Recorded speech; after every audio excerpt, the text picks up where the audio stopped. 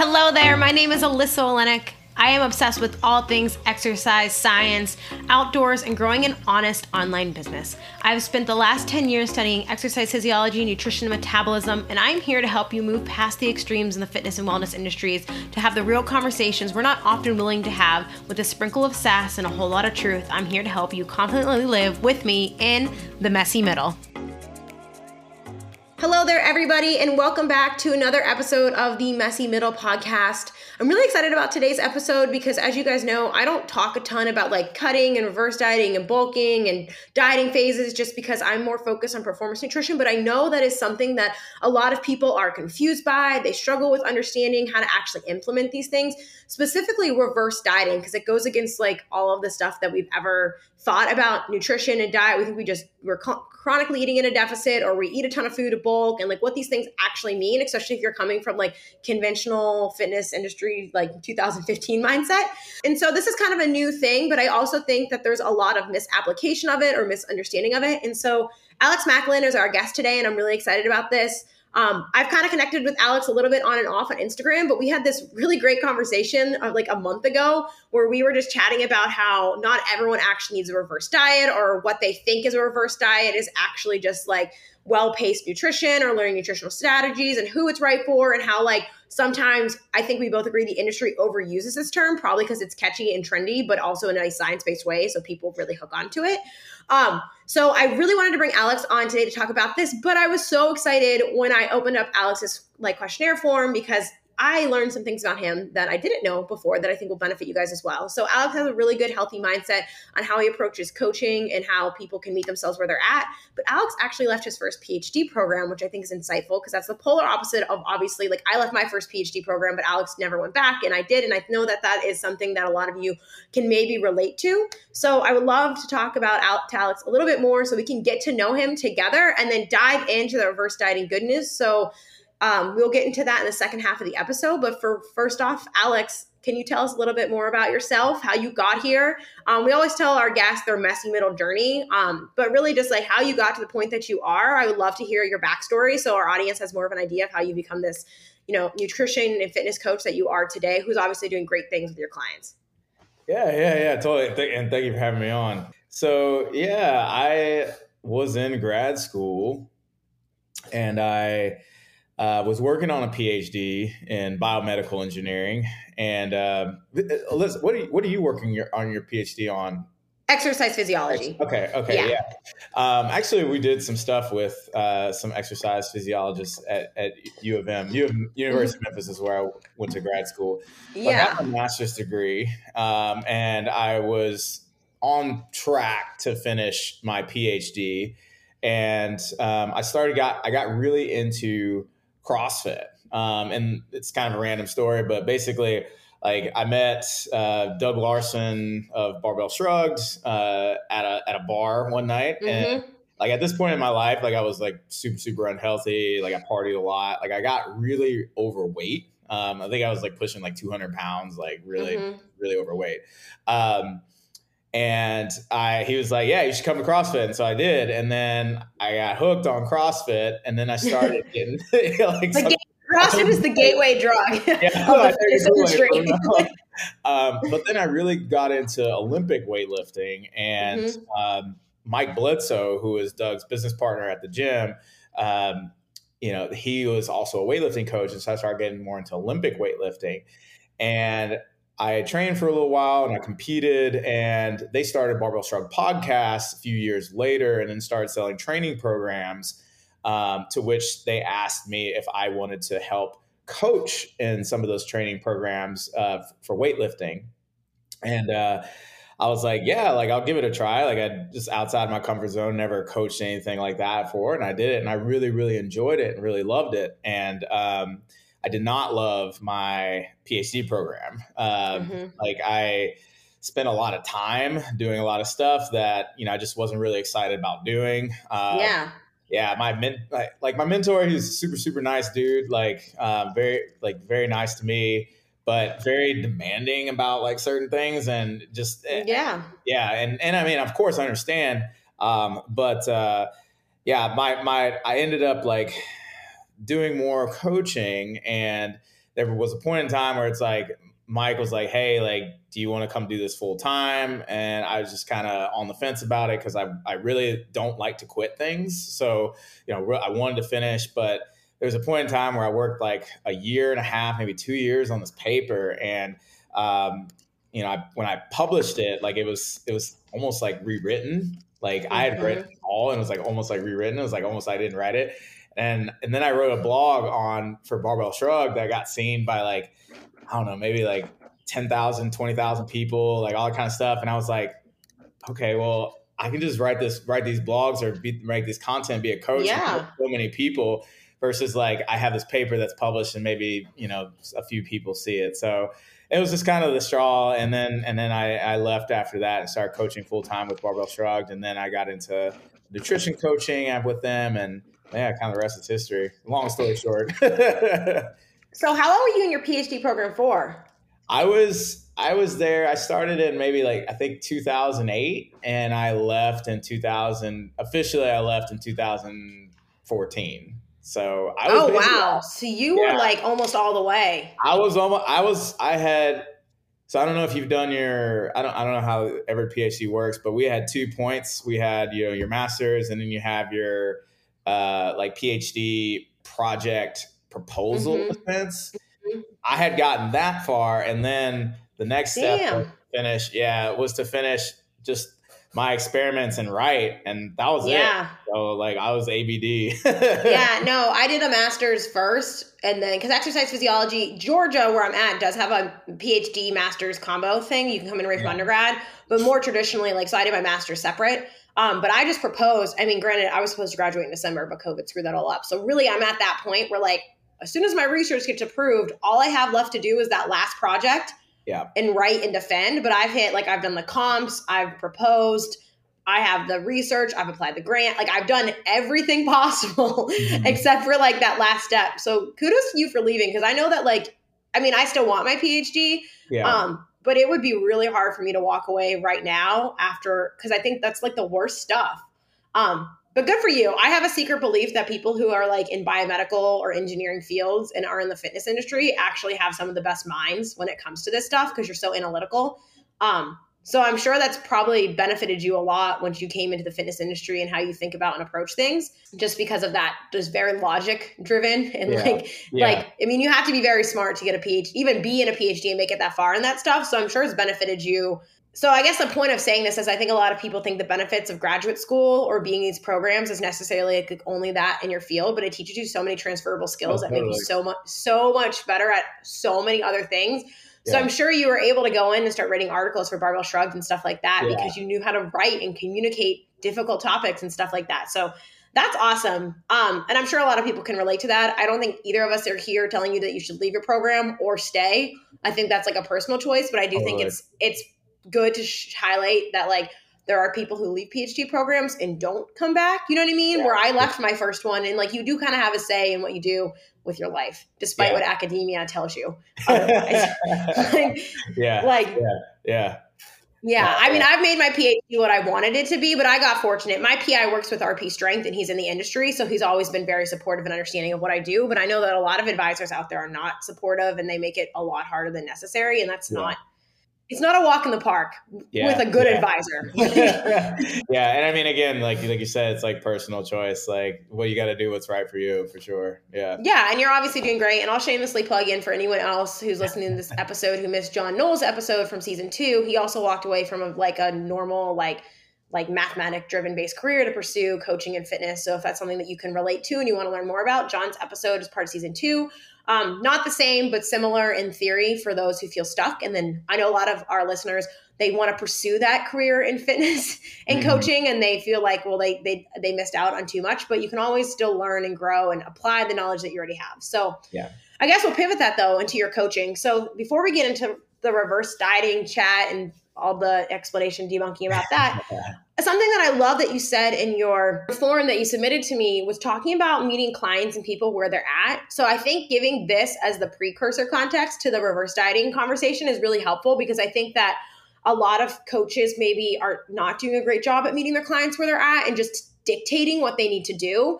But then also I think that clients, or whether even if someone's not working with a coach, but working on their own like nutrition or fitness journey, if that's what we want to call it, they don't meet themselves where they're at either. So can you speak to this from like a coaching perspective, how coaches can meet clients where they're at a little bit better to make their transition into these things easier, but then what people can do for themselves to be maybe less black and white and polarizing and difficult on themselves and just making everything so much harder than it needs to be? Yeah.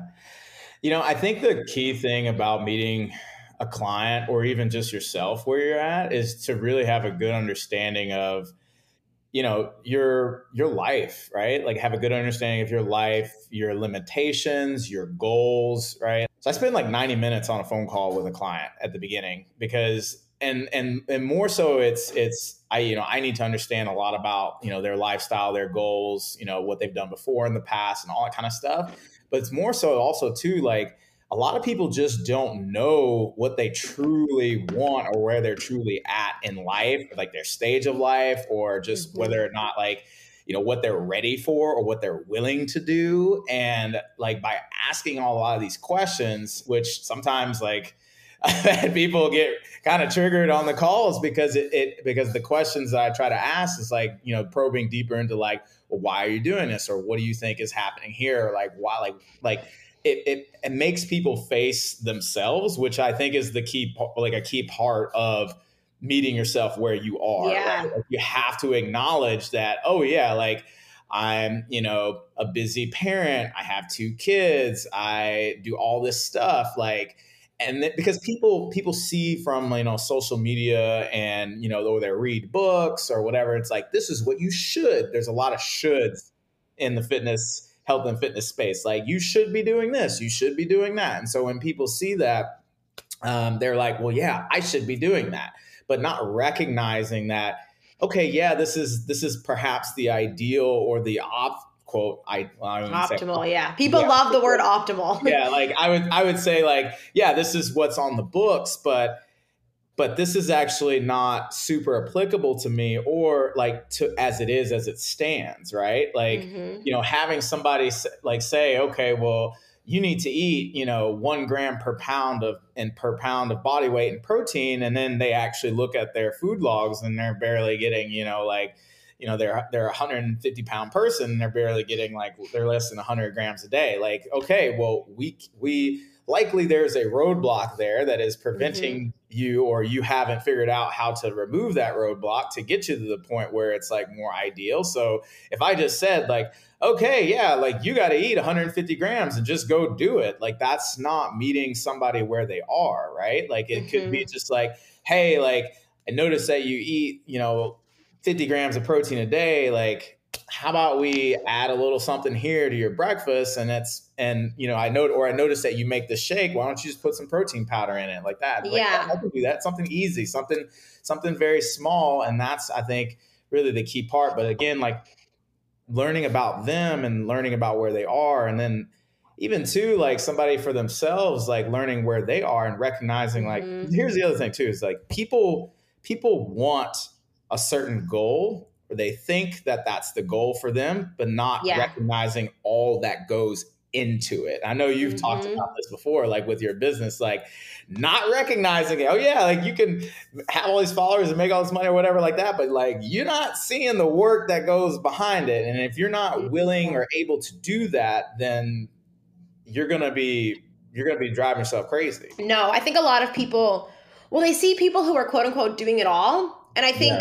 this is me I like to sometimes call out my listeners and followers from their own crap as much as I call it the industry stuff. It's also like you putting up blinders to all the things that they're doing that either 1, isn't possible for you to do in this moment, or 2, just isn't a priority that you want to take, and it's okay. But I think that's where knowing yourself comes into context and isn't really important. And I do this a lot with my programs where I like really try to make everything modifiable to any level of person. Yeah. So it's always like, if you're in the littlest method, you can adjust my programs to fit any goal, lifestyle, or time demand. And I give you the resources to do that. And all clients freak out. They'll be like, I can't do all of this. I was like, yeah, but like some clients do want this much volume, but if you can't, here's this resource, and this resource on how to modify, swap, cut, where to do it at. And it's not bad if you have to do that. Like it's okay if you can only do this much.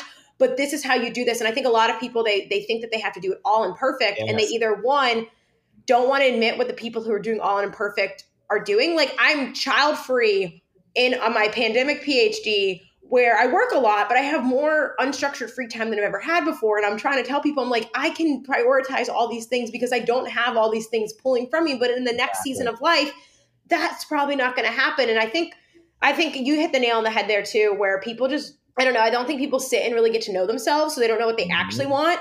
So they think that they have to want what other people have or are telling them to have. Yeah. And like, I'll get a lot of people where they're like, well, I don't really want to run ultra marathons and be a super strong lifter. I just want to run and lift for health. I was like, you don't have to do that. No, like, you absolutely don't have to want my goals, but let's find a way that we can take the same application and water it down to where you're at. And I'm sure that's the same with nutrition with everyone. And I think a lot of people, if they actually audited how they felt and where they were at in their life, and honestly, like, just their intake, and they were aware of what that meant. And then instead of like, I think the protein one's the perfect thing, because I just posted about protein today. But everyone, as soon as they see how much they need, they freak out, right? And it's like, well, you don't have to add 100 grams of protein overnight. Like, you don't, that's not meeting yourself where it's at. Like 75 is better than 50, right? Yes. And then 100 is better than 75. And so even I had the stomach flu a month ago, and it completely derailed all of my intake. And I couldn't get myself to get over like 110 grams of protein for like 3 weeks. Like, I was like, I forgot. I was like, how do I get protein in? Like, I can't figure this out. And then one day I just paused and I breathed and I was like, Alyssa, you know how to do this. Let's just try to get it back to 120 or 130 this week. You know what I mean? Yeah. And then it was fine. But I had to even do that myself after doing this for like, I'm sure you do that all the time with yourself. You're like, I know how this works, and I'm overshooting my expectations right now. Like, oh, totally. And I mean, what you did there, I think is a great thing that I really try to teach my clients, is to like, again, like, show some compassion rather than like being like self-compassion rather than being super, super hypercritical. Like, you were sick, you had stomach flu. Like, if you were super, super hypercritical, it's like, why aren't you doing this? Like, what I like to do. Like, it's like, hey, like, I just got over stomach flu. I couldn't keep anything down. Like, I know what to do. I just need to like make some small steps, and I'll be back there when I can. It happens. It's all right. Like, it's cool. Like, it's not the end of the world. Like, it's all right. So. And all I did was increase the protein intake at breakfast and add an extra half a serving of protein to my shake every day. Yeah. Like, that's all I did. Like, and that wasn't too much, but I think people will automatically shoot to like, well, I need to eat 7 chicken breasts every single morning. And you're like, no. Yeah. And then I think that's where a lot of people too just get really overwhelmed and burnt out. I think that's where it comes from, is just because it's like, oh, I have this like laundry list of things that I'm not doing, or that like I'm not at the right spot. And then they're like, well, I'll never get there. Like, yeah, I mean, if you look at it that way, rather than just recognizing where you are, starting with, the lowest hanging fruit type things, or the things that you really want to do. I think that's a key thing. Is I think a lot of people in nutrition or just fitness, like they look at shoulds or what somebody else is doing, and they may try it, and they're like, you know what, I don't actually really want to do that. And then they start blaming themselves or whatever. And then that's how, just people end up just stopping because of that. Yeah. And I think it's hard too, because on Instagram, at least, it's really easy to get elevated when you're the extreme, right? Yeah. Like, and it's hard to get people to see past that. So like, of course, like, it's fun to watch the elite CrossFit athletes. And I train more than the average person, but if I compare myself to like Kara or Tia or Brooke Wells or Katrin, like, I'm going to feel like shit every single day. Right. Because even though I still have more time to train than most people, I cannot run a business and get a PhD and do that. You know what I mean? Like, I know that I can't do that, right? I'm very fortunate and know that I can do more than most people, but I could sit there on the internet all day and feel so bad about myself because I can't do those things, right? Yeah. But you can't. It's like, I'm still going to get better at Olympic weightlifting. And when I get back in the CrossFit gym in the fall, I'm going to get better at WODs, but I'm never going to be, unless I decided to give it all up and pursue, like, you know what I mean? Like becoming an Olympic level weightlifter at a national level or whatever it is. But like right now, I'm like, I even said to my coach, I was like, my goal isn't to compete this fall. My goal is to get stronger. And if I hit that PR in the gym, I don't care. That's just what I want and my priorities right now. And I think it's okay to admit that, like, I think a lot of people are afraid to admit that they don't want that big flashy goal that everyone says they have to have. And it's okay to say like, and you've probably heard me talk about this before, like defining what fitness means to you. Like I'm allowed to run ultra marathons and weight train because that's just fun for me. Like even though if it makes no sense to anyone else, like I'm allowed to say like, this is what I want to do. And that's okay. I'll never be elite. I'm never going to go to Western States and win the race. But like, I've come to terms with that. Like I'm okay with that. Right. Yeah. I mean, and what you said, it's like, it's optimal. That's what's really optimal. It's optimal for you. It's optimal for your life. Right. Like, yeah. It's not necessarily like ideal or like perfect or whatever. Cause again, it's like, is that attainable? But it works for you. And then also too, it's just like, like being able to let go of the fact that it's like, hey, like, you know what, I'm not going to be that. And that's cool. That's awesome. Yeah. I think that's just an important context to give people. And I love that. I think you do a really good job with that. And I know like you work with Lori and you guys have so many lifestyle people with that. And I think that's awesome to get people and meet them where they're at and like getting them to work out or eat in a way that is, I think if people can overcome that barrier, I'm sure you see this working with clients. Like once they overcome that barrier, everything's so much easier because they know that like the unsexy, simple changes. Right. And it's actually less mentally effortful, right? Like it's just so much less hard. It's natural. And it's, again, it's like what they want to do. What I say, it aligns with their values and their priorities. Right. And like, and when anything does that, it's like when something's aligned with your values and priorities, you're going to feel great about doing it and you're going to want to do it. So No, I agree. And the like seasons of life and a lot, at least I think a lot more people are talking about that too. And maybe it's just because we're approaching the age where everyone's like getting married and having babies. So they're like, I can't train like I did when I was 25 and single and childless. And I was like maybe we're just seeing more of that because like our demographic is getting older. We're aging ourselves. We're getting closer to that, we're getting further and further from Gen Z, I should say. But it is nice to see because I think it's nice that the direction of social media is slowly pushing more towards the like sustainable, realistic, lots of grace, lots of meeting yourself where you're at. So so with that, sorry, I kind of rambled there too. I like talking about these things. Sometimes I miss coaching because of these conversations, but then I'm like in my PhD, I was like, I can't handle it. I can't handle it. I can't do it. I was like, oh man, I miss having these breakthroughs with people. But then I was like, I'm having my own breakdowns. So a lot of energy. It's a lot of mental energy both ways. So So like, yeah. So I sometimes I'm like, I miss this, but then I'm like, not now, Alyssa. Later, not now.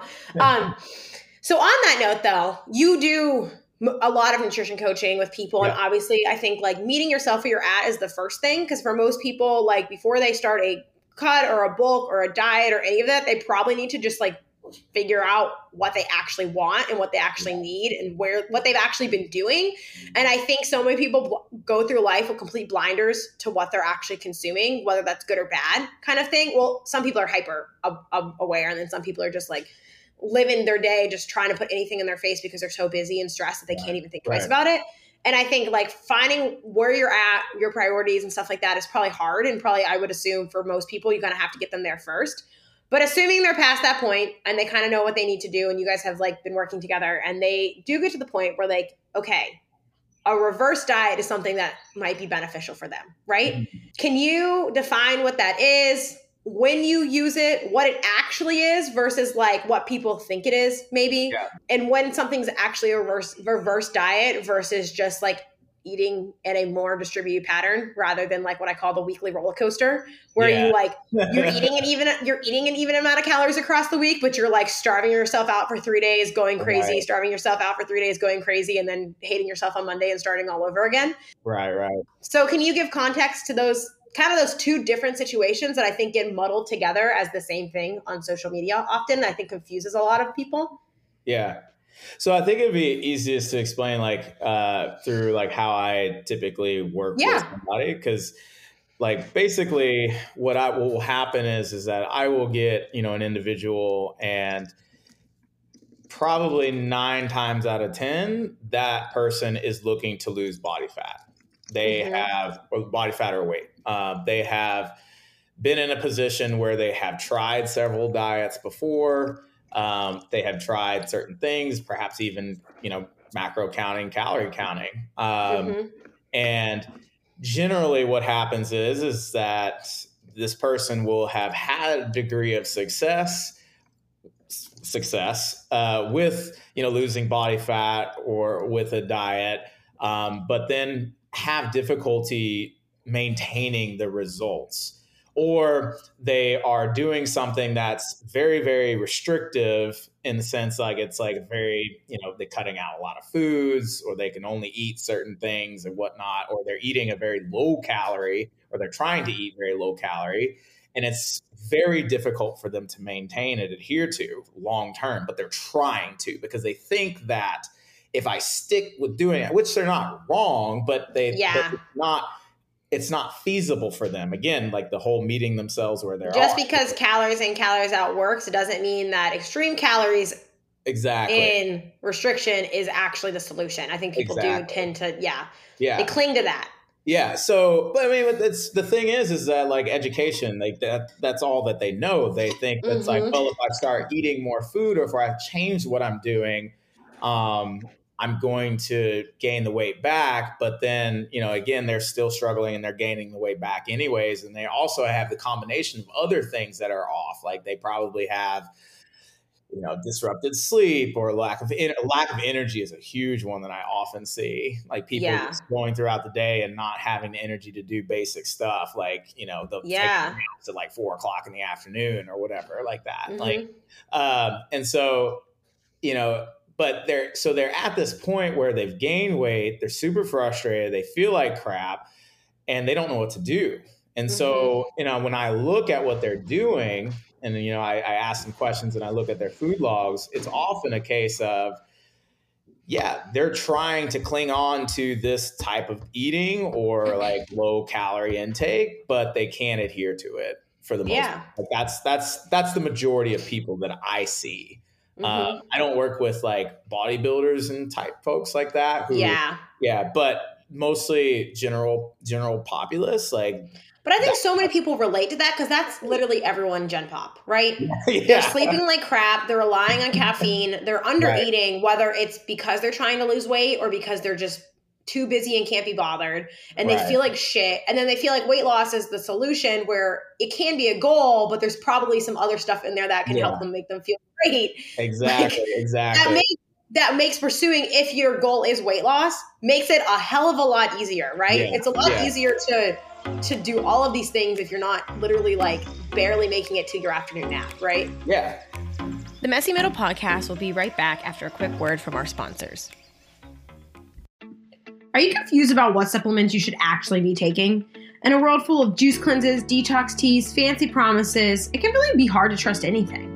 But high-quality supplements, when dosed appropriately, can actually help support your fitness goals. And that's why I use Legion.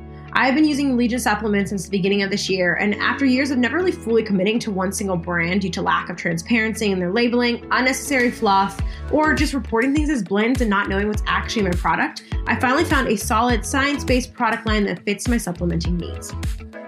Legion's products are 100% naturally sweetened, and my favorite part, they are fully transparent in their labeling, and they use dosages that are actually backed by what the science says you need to be effective and support your fitness goals. And not the least amount you can get away with, and not just labeling as blends, but fully transparently telling you what's in your product and why they dosed it that way. And this is huge because it lets you know exactly what you're taking and if it's actually going to be effective, and then you can know what's going into your body. My personal favorites are their cinnamon cereal whey. Yes, it tastes as good as it sounds. The mocha cappuccino plant protein. Pulse, their pre-workout, which comes in non-stimulant or caffeinated stimulant based. And Recharge, the recovery blend, which also gives me the creatine I need to move weights well in the gym.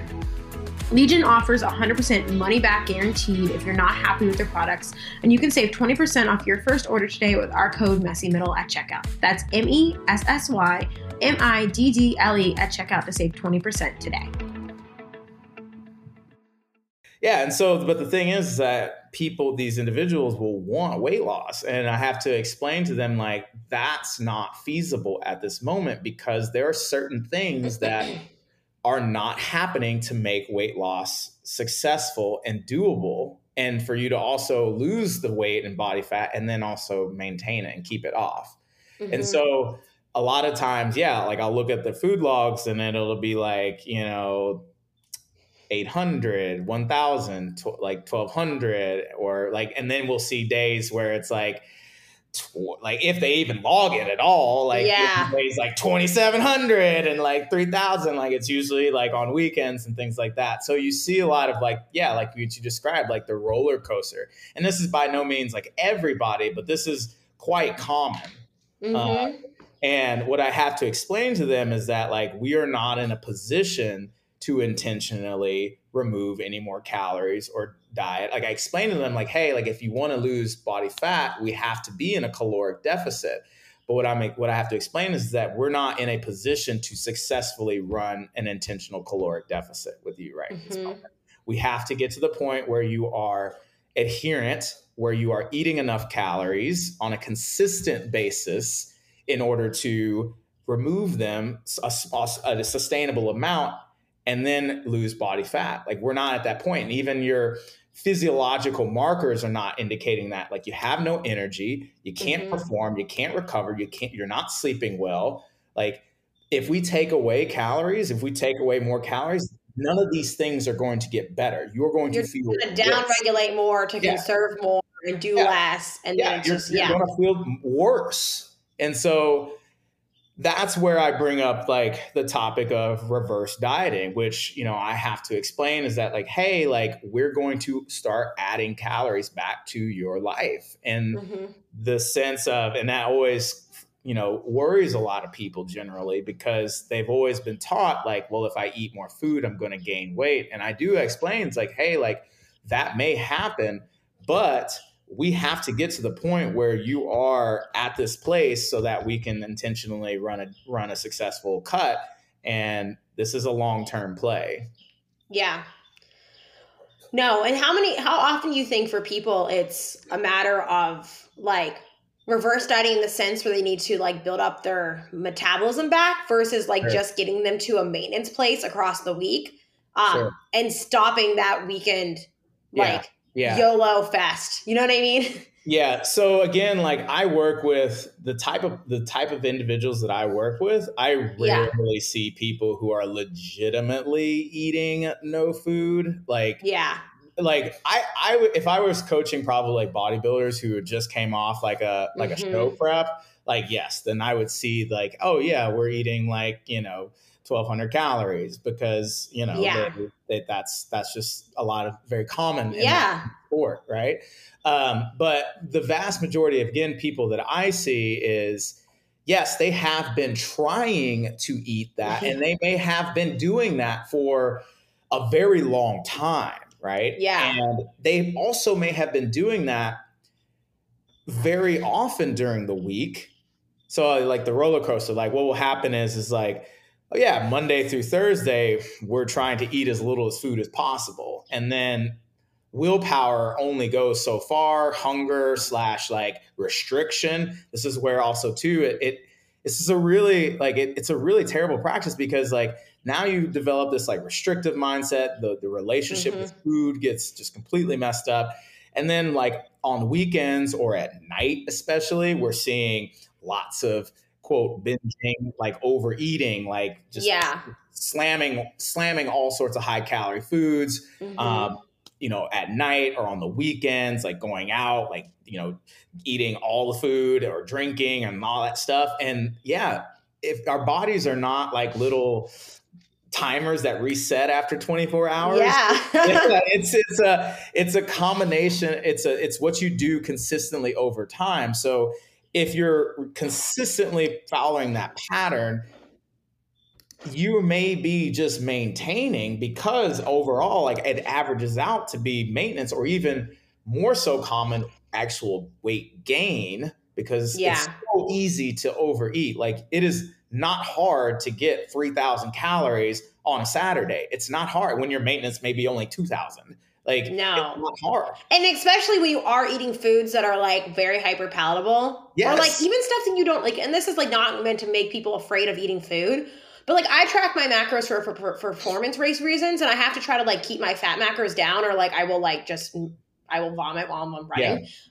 Not that I'm restricting fat, you know what I mean? But I'm not eating 150 grams of fat a day. Like I probably would if I let myself go. I put peanut butter on my whole life. Right. But like, it blows my mind how easy it is to like get in 1,300 calories on a meal that like, and I need that sometimes and it's fine. But then I'm like, man, this is like, seems like a very normal meal, right? And that's like it's not meant to be restrictive or scary, but like it's so easy once you like go from being really restrictive to like doing whatever you want, like how much you're actually eating. And I say this because I also wanted you to reiterate this for people that a lot of people, like you're valid in feeling you're tired and you're valid in feeling like you've been putting forth a lot of effort in restricting, but also understanding that like what people like Gen Pop specifically, like the not metabolically downregulated or adapted like bodybuilders who, yes, like that's just a whole nother level of science that I don't even really get into because that's like never going to be my approach with clients or myself. But I think a lot of people are thinking that science applies to them, where really what they are doing is they aren't actually starving themselves, quote unquote, like they think they are, but they're restricting and then they're still consuming that same amount of calories. But then what Alex is doing with his clients is something I think is important for a lot of people to see, is they're just taking that large spike on a Saturday and Sunday and instead spreading it across the week. Right. So you are eating less on the weekends, or you could eat a little bit more on the weekends. Like we're not saying you have to like only eat vegetables on the weekends, but you're taking the same food that you're going to eat anyway on the weekends, where it probably makes you feel like crap anyway after you overconsume all that stuff, right? Like I did that in early college, you know what I mean? Like, and I never felt good. Like I remember one Super Bowl Sunday laying on the floor with like miserable stomach cramps because I ate like 10 Oreo balls because I never had Oreo balls. This is when I thought like sugar was the devil and I was like half paleo with oatmeal. It was a whole thing. And I felt awful. And it literally was that day of my life. I was like, never again. I'm never feeling this way again. But once you learn to distribute it across the week, you have more energy. You feel better. Your body actually responds. You don't feel like shit. Then you feel less inclined to literally like bulldoze down the cereal aisle of Walmart on Saturday morning. And like, that there's a difference between reverse dieting from like a bodybuilding perspective where like, okay, you're metabolically adapted and we're trying to get you back to a maintenance standpoint that like for your off season, blah, blah, blah. And some people might be doing that. They might genuinely be restricting across the whole week. But most Gen Pop people listening to this, we love you. We think you're great. We validate 120% the effort that you've been putting forth because it is not fun. It is hard during the week. But reframing it from even like a reverse diet versus like working up slowly to spreading those calories across the week in a way that makes you feel good rather than the roller coaster. Right. And I do want to touch on that. It does, you know, there are definitely people that I run across too that have yo-yo dieted several times and then they are still trying to like restrict. And as you know, like metabolism, people think is this one thing that is like calories in, calories out. It's just bidirectional and that's it, right? Yeah. So, but the thing is, what people don't understand is that your calorie intake also affects your energy expenditure, your calorie out.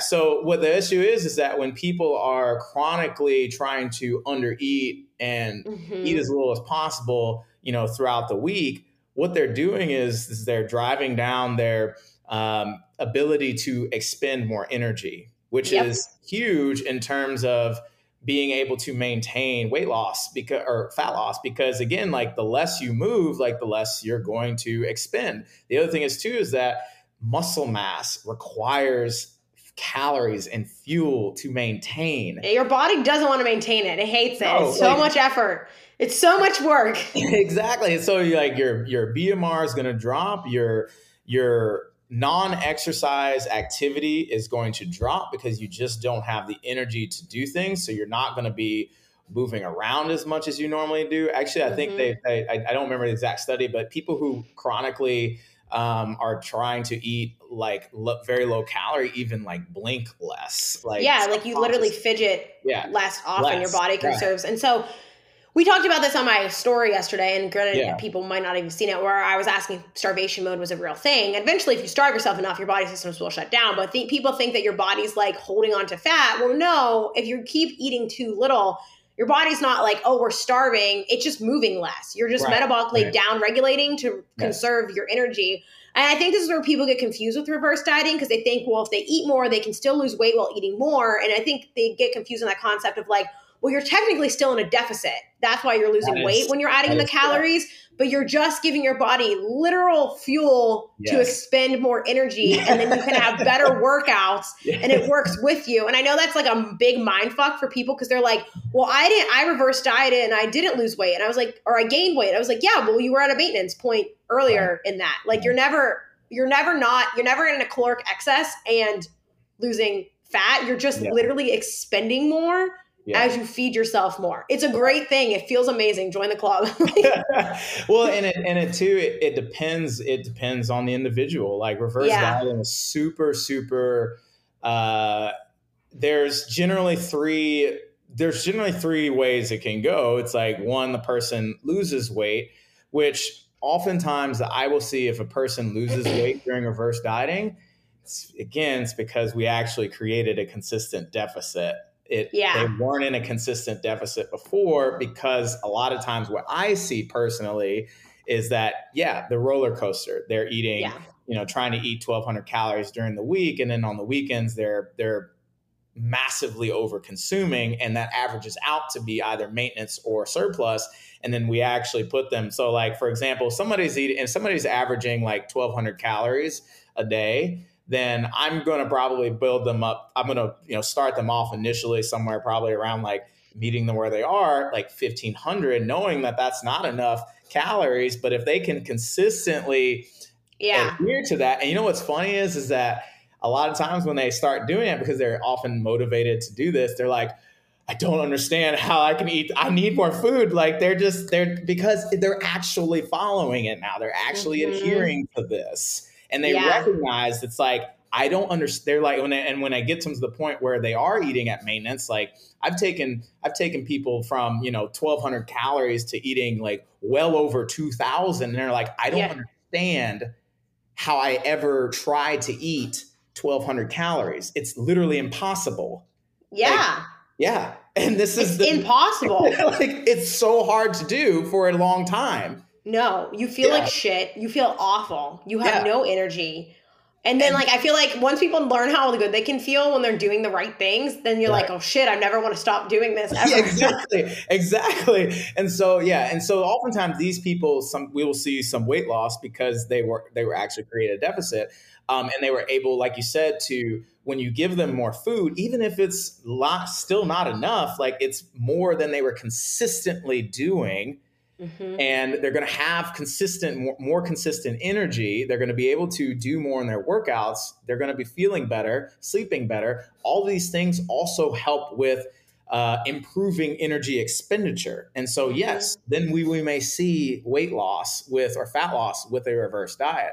And then we have people who just maintain. And we also have people who gain weight during a reverse diet. And I often see that with people who have been yo-yo dieting for a very long time, or often older populations of people. Again, it's just more about like, again, we haven't figured out how to be super, super adherent yet. And that is also the other issue, is that I think it's not sexy, but people don't talk a lot about adherence, and you have to stick with what you're doing. And people still struggle with accounting for things, especially with calorie counting. I talked to someone, messaged me in my DMs, and they were like, macro counting or calorie counting never has worked for me. Every time I do it, I gain weight.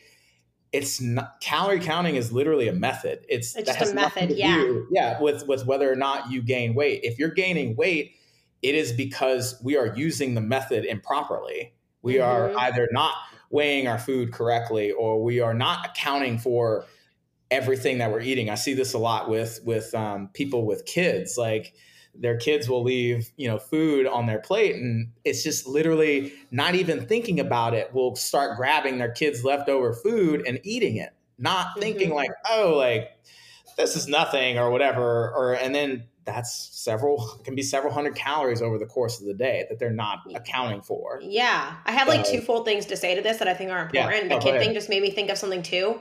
It's the same thing like when people say, like, and for some people, yes, tracking is obsessive and disordered, but they try to do it while eating a very subpar amount of calories every day. Like, yes, tracking sucks when you're using it to try to restrict yourself to an amount of food that is physiologically unsustainable for you. Yes. And like I started tracking my food again ever since November. I've been doing it for about 6 months now. And macro tracking always annoyed me. But then I like reframed my thinking of it, and I just made it easier for myself. Like I lowered the barrier of it, but I track to make sure I'm eating enough, right? Like I'm eating so much food that it's so hard for me to like be aware of because my hunger like isn't. My body intuitively doesn't want to eat 350 grams of carbs a day. I won't do it. Like my body has no idea. Between like 150 and 200, it has no idea how many carbs after that. Like it just doesn't know. I'm like, okay, whatever. We're gonna monitor this. So it still blows my mind every day how much food I get to eat. You know what I mean? But I can't imagine doing that while also trying to do the math equation to make it be like 1,300 calories. Like, of course it doesn't work if you're misusing the tool, right?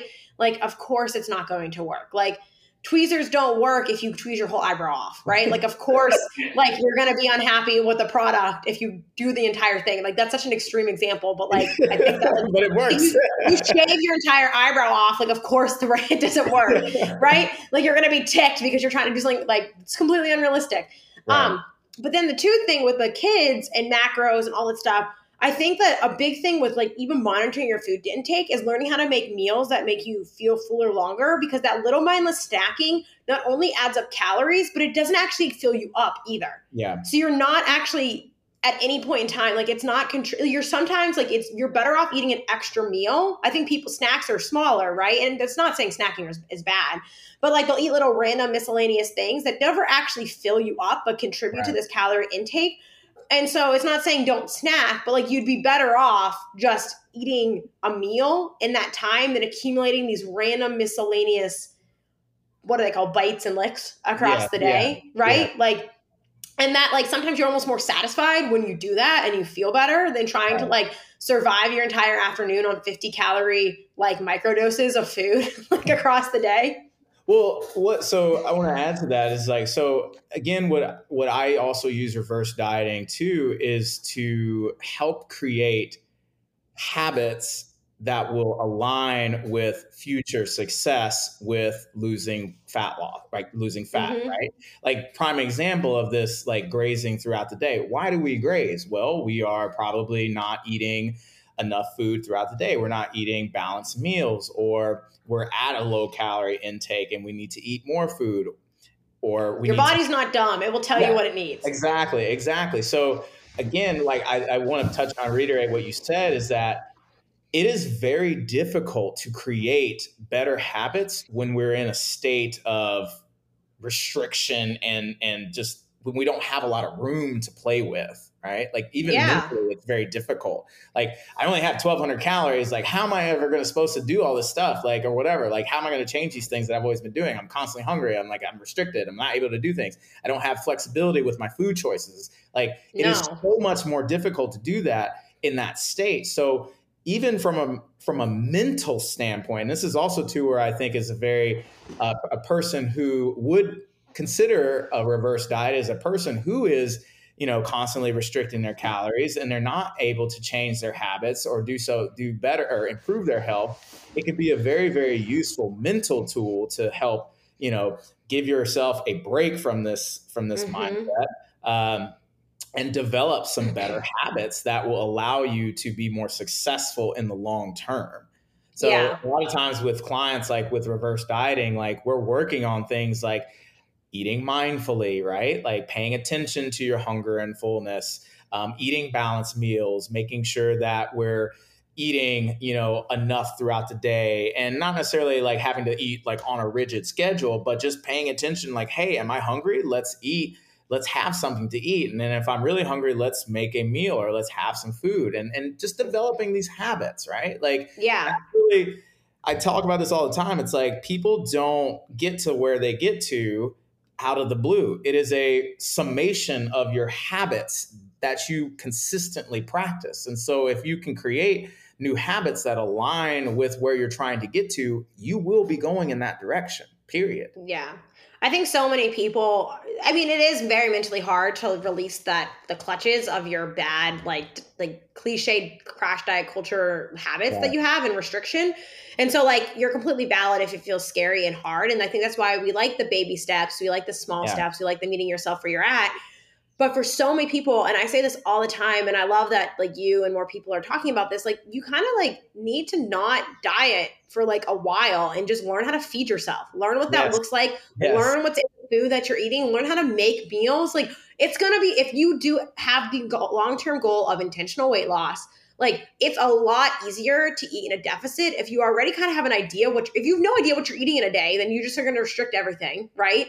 Or like if you don't know how to make food or meals that make sense, then like it's just you're just going in blind and you're just that's why you keep doing these restrictive crazy things and you're clinging to these quick fixes because you don't have any knowledge of it and you don't need to be a nutrition expert. And that's why hiring coaches like Alex is really helpful and important, and some of the other people that we like bring on here that are great people that you could work with, because the more knowledge you have and the more habitual you make it, the less effort it actually is. Like to the point that like, I always say like eating should be like, you shouldn't have to like waste all your mental energy on feeding yourself. Like you have Correct. I so agree. many other important things to do every single day. But if you take the time for like, I don't know how long you end up doing this with clients, but I know a lot of people are spending like 6, 9, 12 months with people just like, Yeah. It can take that long. yeah, like let's learn how to feed our organ sacs. You know what I mean? So we don't feel like trash. And then let's, actually like pursue that goal. But I think for a lot of people, it's hard to wait for that. Yeah. I mean, if you think about it in the grand scheme of things, what's 6 months or a year compared to like literally knowing how to feed yourself properly for the rest of your life? Yeah. And you've probably been crash yo-yo dieting for 10 since you were 13 years old, right? Yeah, exactly. And the thing is too, is like, I also want to point out what you said. It's like when we do get to the point where, you are in a really good place to diet, then it is relatively straightforward. And for arguably, I would say very not a hard thing. Like it's like I've had clients like we reversed them up and we've added calories and then we've changed their eating habits and their mindset and their relationship with food and all that kind of stuff. And it's like, okay, well, we're just going to cut like 10% off your diet or your current intake. And that's it. Like, that's literally like, that's as far as it goes. And then when we have our check-ins, they're like, oh yeah, it's all good. Nothing's here. It's like, we're not struggling here because they've already built the foundation of what is necessary to just be able to roll with it. And then for most people like you're working with, or probably our listeners are very Gen Pop, you're not looking for that extreme like bodybuilding competition fat loss. If that's the case, yeah, it's going to get harder and it's going to be less sexy. And maybe that's where it starts getting maybe more obsessive again, and you have to be really careful. But for most people, what you probably want or think you want is not that. Like that's that gradual deficit of that little bit of body recomp that just lets people feel better about like, their body or how they move or their fitness, usually hopefully gaining some muscle in there too. And it's not as extreme as people think, but getting there can be a big mental battle with yourself more than it is actually what you need to do. Is very straightforward, but it's a lot easier with that foundation of habits. Like, you have to be super, very, very, like, I think a big thing, and I love like the concept of like, not being all or nothing, right? Like you have to, one, look at it as like, this is a long-term play. It's going to take a lot of time. Like I pretty much preface like, hey, like you've been dieting on and off for this many years. Like it's going to take some time to change those habits and that mindset. Like it's going to take time, and so it's like reverse dieting is not something that you can be, I think anybody should expect to be over with in a few weeks. Like it's going to take a lot of time, and you're also going to have to accept like things not being perfect or not being ideal for a while. And a lot of times people struggle with that because and I also preface this, I'm like, you're going to have to sit in some uncomfortable places. You're going to have to sit with the fact that you're probably not going to change your body composition too much, like during this time period. It may happen, but more than likely it's not. And you're going to have to sit here for a while and be okay with that. And that can be very challenging for people because people, they want to make changes because they've been sitting in this way for so long, Yeah. They're all eager and ready. And it's like, yeah. okay, well, let's hurry up to wait. And that Yeah. can be really hard. That can be really hard. Yeah. I know I get asked a lot, which isn't necessarily related to reverse dieting, but it is, where like a lot of specifically women, because that's who I work with, ask me a ton about like being okay with weight gain and changes with strength training. And like I've shared that I'm like 15 pounds heavier than I was at one point, like a few years ago. And like, honestly, the year I spent, I didn't never really restrict to like calories, but I was really like clean eater kind of thing. And I ended up probably restricting calories because of that, but it wasn't the intention. But once I kind of swung back out of that, I spent 1 year, and I think it was the best year of my life, 1 year of my life with like in my transition phase with powerlifting and all that, where I just ate. I just ate and trained and ate and trained. And I still think that 1 year was probably the best choice I ever made for my fitness moving forward. Right. Yeah. Like that and like you can still train, like you're feeding yourself in that time. So if you want to, that's a great time to like put on muscle and train hard and enjoy having energy in the gym. But like I look back and I'm like, man, that was the best investment I ever made, ever. And like I was like never like crazy extreme with diets and things like that. But like I just don't think I knew how to feed myself enough for the activity level I had. Yeah. And it blew my mind. It like completely changed my life. And now I do that occasionally across the year, every once in a while. Like I did a massive eat like a crazy person for like 3 or 4 months this past winter.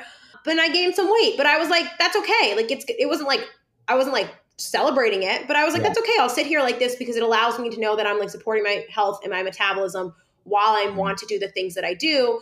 And you kind of like put that discomfort aside because, long-term that's going to allow you to, reach whatever goal it is that you have in a way that's like more sustainable. And then when I didn't really cut. I just kind of went back to a lower maintenance. Like I didn't really have to change much of anything. Right. You know what I mean? Exactly. I just kind of tweaked some habits and didn't change anything else in my day-to-day life. Yeah, that's exactly it. And again, like you said, it's an investment. It's an investment in the future. It's like putting away money in a retirement fund. Like you make things easier later on in life. Yeah. And then I guess the last thing I'll say to that too, just to give context for people, just because I know what listeners are going to be thinking is like, there is that point though too, where like I come to terms with like, I could be leaner than I am and probably sustain it. But the choices and habits that I would have to make to be in a deficit below where I'm at I don't need to be leaner than I am for the athletic goals that I have. And I don't care about changing my body any more than it is for other people. Like, I don't care. Like, that's not who I am. Like, that doesn't benefit me.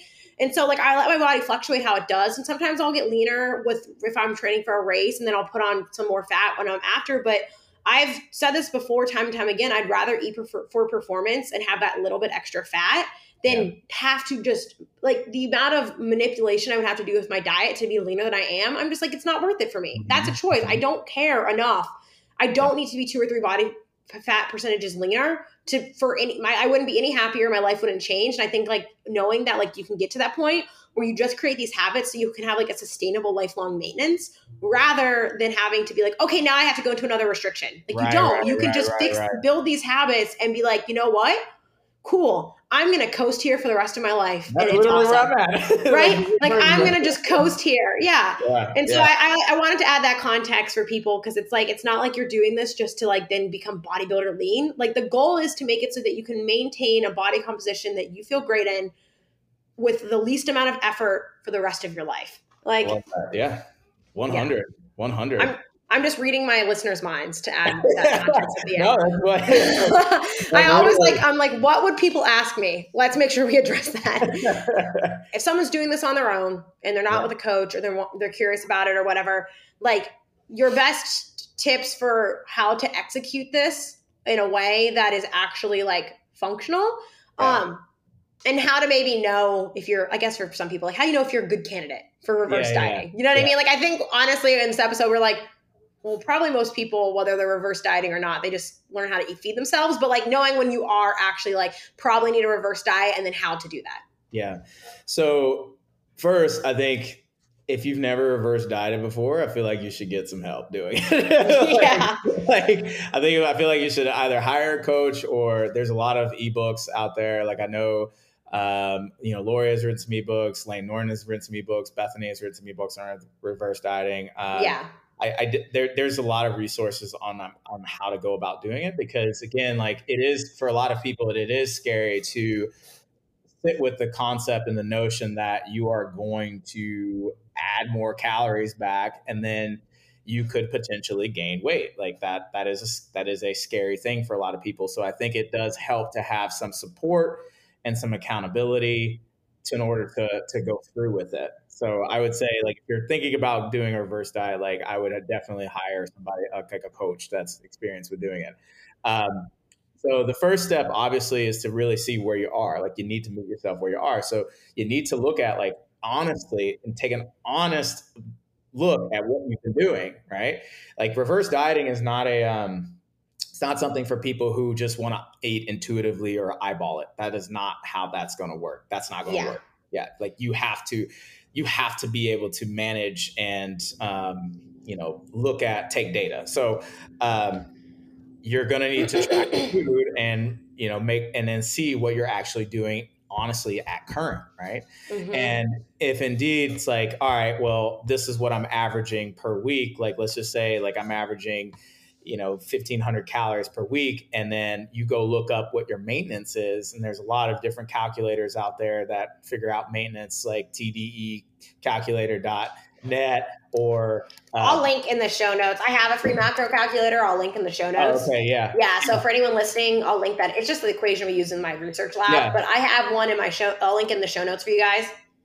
Cool, yeah. So yeah, you figure out your maintenance. So let's say your maintenance is somewhere around like 2,200 based on your activity level, right? That's another thing people got to be honest about, is like how much they actually move, right? Like some people tend to overestimate how much they move, right? But still though, that number that spits out from a calculator is still just an estimate. It's not taking into account like, dieting history or hormones or things like that. So it is still just a rough target, but that's really something for you to shoot for, right? Mm-hmm. And then slowly adding back calories over time, it can be anywhere from 50 calories to 100 calories per day, over the course of several months of adding that back. So for example, let's just say, you're starting off at like 1,500 calories, your estimated maintenance is like 2,200. Okay, maybe we start off at like 1,600 calories at first, and then we have to measure and see what your body is doing. And at that same time, you've got to be adherent. So you've got to stick to it, right? Like you can't be sitting here doing the things where it's like, oh, I'm going to eat 1,600 calories Monday through Thursday and then still eating 3,000 on Saturday and Sunday, right? And Friday night. That's not going to work.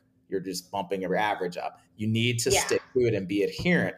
And then you need to measure what's going on with your body. And I know a lot of sometimes people say, well, you shouldn't be weighing yourself while you're reverse dieting, but it's just another tool to see what's going on. Like you should look at your anthropometric measurements. Like you should look at your weight. You should look at pictures, body measurements. You should also assess how you feel, right? Mm-hmm. I call this like biofeedback. Like you should look at things like, how's your sleep? How's your performance? How's your recovery? What's your mood like? Energy levels. These are all things that if they are trending in the right direction, then we are moving in the right direction. And if your weight is changing, it's going to change. But a lot of people don't think too. It's like, and this is why it's helpful to have a knowledgeable coach. It's like, you may be putting on a little bit of water weight.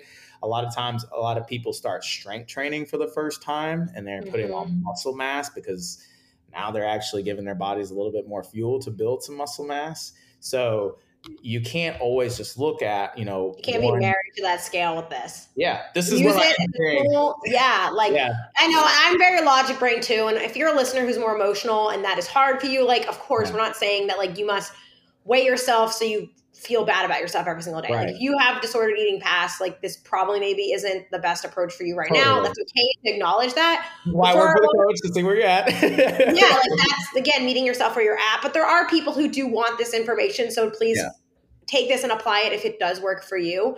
Yeah. But yeah, I mean, they also have like more food mass there's more food in your body at any given point in time, right? Yeah. Like literally you're making more poop. Like literally, yeah, you're just making more poop. So, yeah. But these are all things that you are going to use to assess, how your body is responding. And at that point, using that data combined with like you're looking at your adherence, then you could say, okay, well, let me see if I can add a little bit more. And it's slowly over time. So we're talking like, every maybe 2 or 3 weeks, right? It's not a fast process. So that 1, you give your body enough time to adjust. 2, mentally, you learn how to eat more food and do it in a way where it's, aligned with your goals. So again, it's not just about like, addressing any metabolic issues. It's also about creating habits and learning how to build these skills that will allow you to be more successful in the future. Now, again, like the end point, yeah, okay, if you get to a point where, you're close to that target, or maybe you even exceed that maintenance, because a lot of times people, they're like, we think that our maintenance is like 2,200, and they're able to tolerate way more calories than that. All right, fine. How do you feel? Do you feel good? Do you feel satisfied? Like you're not constantly hungry? You have a good balance of protein, carbs, and fats in your diet. If you had any food relationship issues, like we're not having those issues. Like you have a good concept and grasp of like what foods work for you, what foods don't, or what, like you're able to include the foods that you like eating and things like that. Like biofeedback is good and you're feeling good, then at that point, you're probably good to go. And you can stay there as long as you want to. And if you want to make intentional body composition changes, like for example, fat loss, what I would suggest is, and this is where, people do often make some errors in reverse dieting, is that oftentimes, okay, let's just say we get to our maintenance, right? And they immediately want to go back into a cut. I would suggest not. I would suggest staying there for at least, give yourself at least like 2 or 3 months to just be there and not be immediately restricting back again. And then when you have a lot of that time, okay, and you're feeling like a good place, like go for it. Give it a try, Yeah. I think so many people are so eager. They do this just as a means to an end to being able to diet again. Yeah. But yes, bodies are calories in, calories out, but there's also psychological, like hormonal, physiological changes that come with just eating enough that are going to make it easier. But if you just get there and touch it, it's like going to the mountain and touching it and not even sitting up there to enjoy the view. You know what I mean? Yeah. You're like, I touched it. Here we go. Yeah, like at least take a picture, eat a snack. I don't know. Like you hang out up there. You just did all this work just to run back down to the bottom where it's safe. Unless there's a thunderstorm, I suppose. But you know what I mean? Like, I feel like it's just like, you can just, and also I think people forget that like your dieting should like, obviously you shouldn't just go back to then dieting for a year. It's going to be a short intentional period of time. Right. And it can fit in with the season of life that you're in. Right. Like, when it's kind of like, this isn't dieting, but I was taking comps last summer and I was training for my ultra. I actually didn't increase my mileage the whole month of July. I stayed at the same exact mileage because that was more realistic for me to stay there and maintain versus building, which is kind of the opposite of like being in a diet. But I knew that was not a good time. But like maintenance is an option. Like I think people always forget that like maintenance is an option. Yes. And if you get there, and sometimes even you see changes at maintenance, right? Because if you're still strength training and being consistent, like you might just be impatient to where your body's going to just start working with you at that point. 100%. I've definitely had clients that we reverse and we get to maintenance and they're like, you know what? I thought I wanted to cut, but I'm loving it. Here. Yeah. I'm happy here. I'm stronger. I feel good about like what I'm doing. I feel I have a lot of energy. Like they're just when they wrestle with the notion of like taking calories away and like having to remove the food that they have worked to just allow themselves to eat, it's like, it's not worth it to them. Like, So it's just like, no, I'm good here. And then that's it. Like that's really, like an incredibly valid choice. Yeah. And I think for a lot of people too, that I see, there are people who like, especially the people who were like maybe under eating and they were leaner, but they weren't like leaner from a point where like they were like that body recomposition lean. They were just tiny, and they get to that maintenance and they have more tissue and they're bigger and stronger. Especially I see this with like a lot of women who are kind of maybe more naturally lean or thin. They actually are just thriving there. And they always thought that it was that tininess that they wanted, but actually like that 5 to 10 extra pounds and more muscle and more performance is so much more rewarding than that arbitrary, I need to weigh X amount goal that they have. I see that like, obviously everyone's body composition is different coming into these things, but I see that with a lot of women who are not by any means overweight or have extra adipose tissue or anything. They just have this arbitrary mindset around it where like, if you can get there, they're like, oh wait, I actually am quote unquote toned. You know what I mean? And like eating more and like, wait, why would I ever want to be smaller than this? And you're like, yes, you're getting it. Amazing. You're doing amazing, sweetie. Yeah. No, like that's it. Like and again, like people, when you get there, like, again, it's about meeting yourself where you are. Like if you still want to lose fat, it's okay to do that. Now you are in a position where you can do that in a more successful way. So I think people who are contemplating whether or not they should do a reverse diet, like you asked about like who would be a candidate. I think it would be anybody who's really struggled with maintaining their weight, and or anybody who's like been on this like kind of constant yo-yo cycle. Like, hey, let's take some time to actually just learn how to eat at maintenance and be at maintenance. Like, I think that's one of the most people I see like come across me is like people who have fit that perspective, or people who would like to eat more food and potentially, just be able to eat a little bit more and not super gain a lot of weight, or even people who are looking for performance gains, right? Like I think a lot of athletes and stuff like that,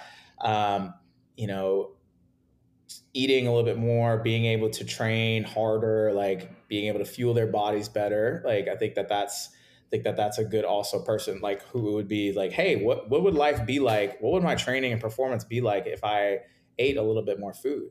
I think this is a big, I'll chime this in too, that I think a lot of people don't see is like you do have a very high training volume. Obviously, like getting into like the metabolism of carbs versus fat versus protein is a little more beyond this episode, but you can actually get away with driving up your carb intake so much more than you might be eating because you're actually like metabolizing it so much more. And so like your body composition might not necessarily be changing because you're either eating enough or you're overeating fat, undereating carbs, but like you might be able to like actually drive up your calories from carbs specifically because it will fuel your performance and have it not actually like, I think a lot of people only use body changes or weight changes as a metric of if something's working or not.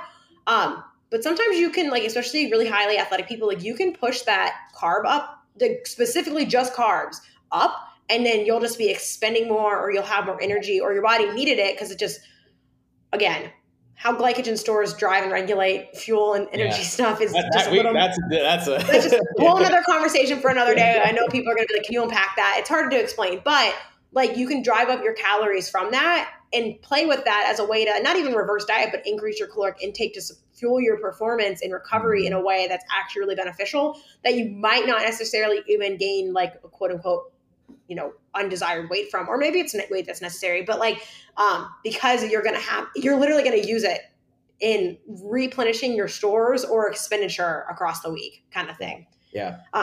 Okay. I have one last question. Yeah. Because I know people are going to ask it and then we can plug you shamelessly in here. When people are reverse dieting and they are increasing that 100 to 200 calories at a time, how long do you recommend people stay at each increment? Because I know people are going to want to know that. Obviously, it's going to depend on the person, but do you have like a general time range you work with people, like how long they stay at each increase? Yeah. I mean, super dependent upon a lot of factors. Mainly though, looking at like, that's why it's good to take data, because then we can see whether or not things are changing either too rapidly or not. Right. Yeah. Like, especially if we're talking about like body mass, like if we're seeing like, 2 or 3 pounds jump up a week, like there's something else going on. Like that's, if generally if like a reverse diet, like maybe we see maybe like a half a pound or a pound or so, like, a week. On average, not day to day. Everyone calm down. Yeah, on average, right? Yeah. So I mean, if that we're going to see that kind of weight gain, that's the kind of weight gain we're going to see. And again, it's mostly water, like food weight, like glycogen, like all that kind of stuff. It's not necessarily body fat. So giving it time to kind of plateau out. Yeah. So we're looking for some stability, and we're looking for some stability. So generally, though, to have enough data, I would say 2 to 3 weeks would be where I would generally say a person could stay. So, like, let's just say, we're at 1,600 calories. We nudge it up 50 calories. Let's just stay there for like 2 or 3 weeks and see how that goes. And then if we're still maintaining, or even if there's still loss, right? Another factor, if there's loss, depending on how much, then okay, we'll add some more. So like maybe we add another 50 calories, 150 to 100 calories, and then we're going to stay there for another 2 or 3 weeks. It is a very gradual process. And now here's the other thing I did want to touch on is that not everybody has to reverse diet either. I was going to say, do you ever have people where you're just like, here's maintenance, let's chill.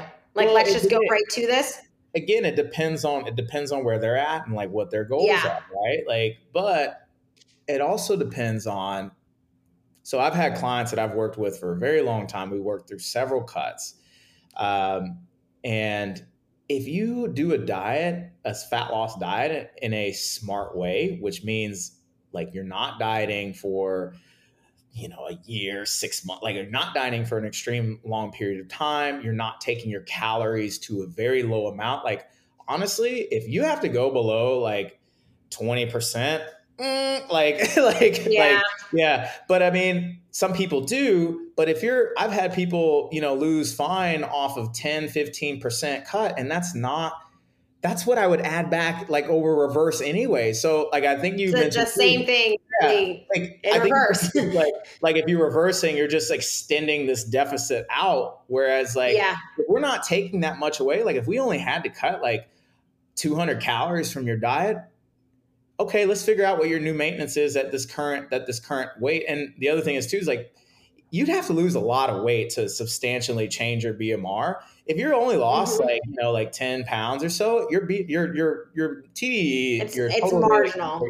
Not going to change super much. So, okay, well, let's just shoot for 100 calories below the difference is, and we already just added back. Let's just try to go back. Just go right there. You don't need to go up 10 calories a day. You don't need to do that. It's not necessary. So if you diet in a smart way, in a sustainable way, a reverse diet, it may not even be necessary. Just going back to your new maintenance. And of course, I think a lot of people, our listeners, are like, well, how do I know that? And no calorie calculator is perfect. It's never going to be. I can take you into my lab, put you under the RMR cart, and I still won't be able to perfectly tell you how many calories you expend in a day unless I strap it to you for 24 hours. You know what I mean? Exactly. And measure, it's just your watches and your calculations, they're all just best estimates. So go to what is the closest, be honest about your activity levels, and just see how your body responds, right? That's all you can do. Engineering. Take non-emotional, very objective data. If you ramp up your energy expenditure rapidly and you feel shitty and miserable, increase your calorie intake and take data. You know what I mean? If you suddenly rapidly just decide to stop working out and you take data, you know what I mean? You have to keep it in context of what you're doing and being honest with yourself about that. And I love that. I love that caveat because I think some people think that I feel like there's these two wars between reverse dieting and just going back to maintenance, but it's probably well, it depends on what the person was doing before you make that choice. Yeah. Awesome. Well, I hope this was really insightful for you guys. I thought Alex would be good to talk about this because I really liked a conversation we had, and I wanted to expand that for you guys because I like this viewpoint on it because I'm very much in the messy middle on reverse dieting where I think sometimes it's overused, but also sometimes it's really necessary, and going just to maintenance is a little too oversimplified for some people. And so I think that hopefully this answers a lot of your guys' questions. I know a lot of our listeners or my followers are just really confused on what that means. So I think this should be really helpful. I will link in the show notes my free macro calculator, some of those reverse dieting references he mentioned, and then I'm going to let Alex shamelessly plug himself now and how you can work with him and where you can find him and learn more. Yeah. So you can find me on Instagram, Alex Q Maclin. That's where I'm most active. And then if you're interested in working with me or my assistant coach, Christina, who's also awesome, you can find us at alexmaclin.com. Okay. Awesome. Yeah. Well, I'm going to add Alex and his crew to my list of general nutrition people. I kind of have an accumulated list because, as you guys know, I don't coach nutrition, but I know that people want that. So I like to make sure I keep a list of people that I trust will not, diet you into oblivion and make you hate your life. So I will add Alex to my FAQ page on my website of people that you can work with if you're looking for a nutrition coach. I like to have that network, right? Because it's something that I don't offer, but I want people to be in good hands. So thank you so much, Alex. I thought this was so great. If you guys enjoy this episode, go follow Alex. Tag both him and I when you share this, listen to this, share it, tag us. If you enjoyed today's episode, you enjoy the podcast, rate, reviewing, subscribing, downloading helps so much. And we will catch you next week on another episode of the Messy Middle Podcast. Until then, live well, demand better, and stay messy. Thank you guys. And thank you, Alex. Thank you.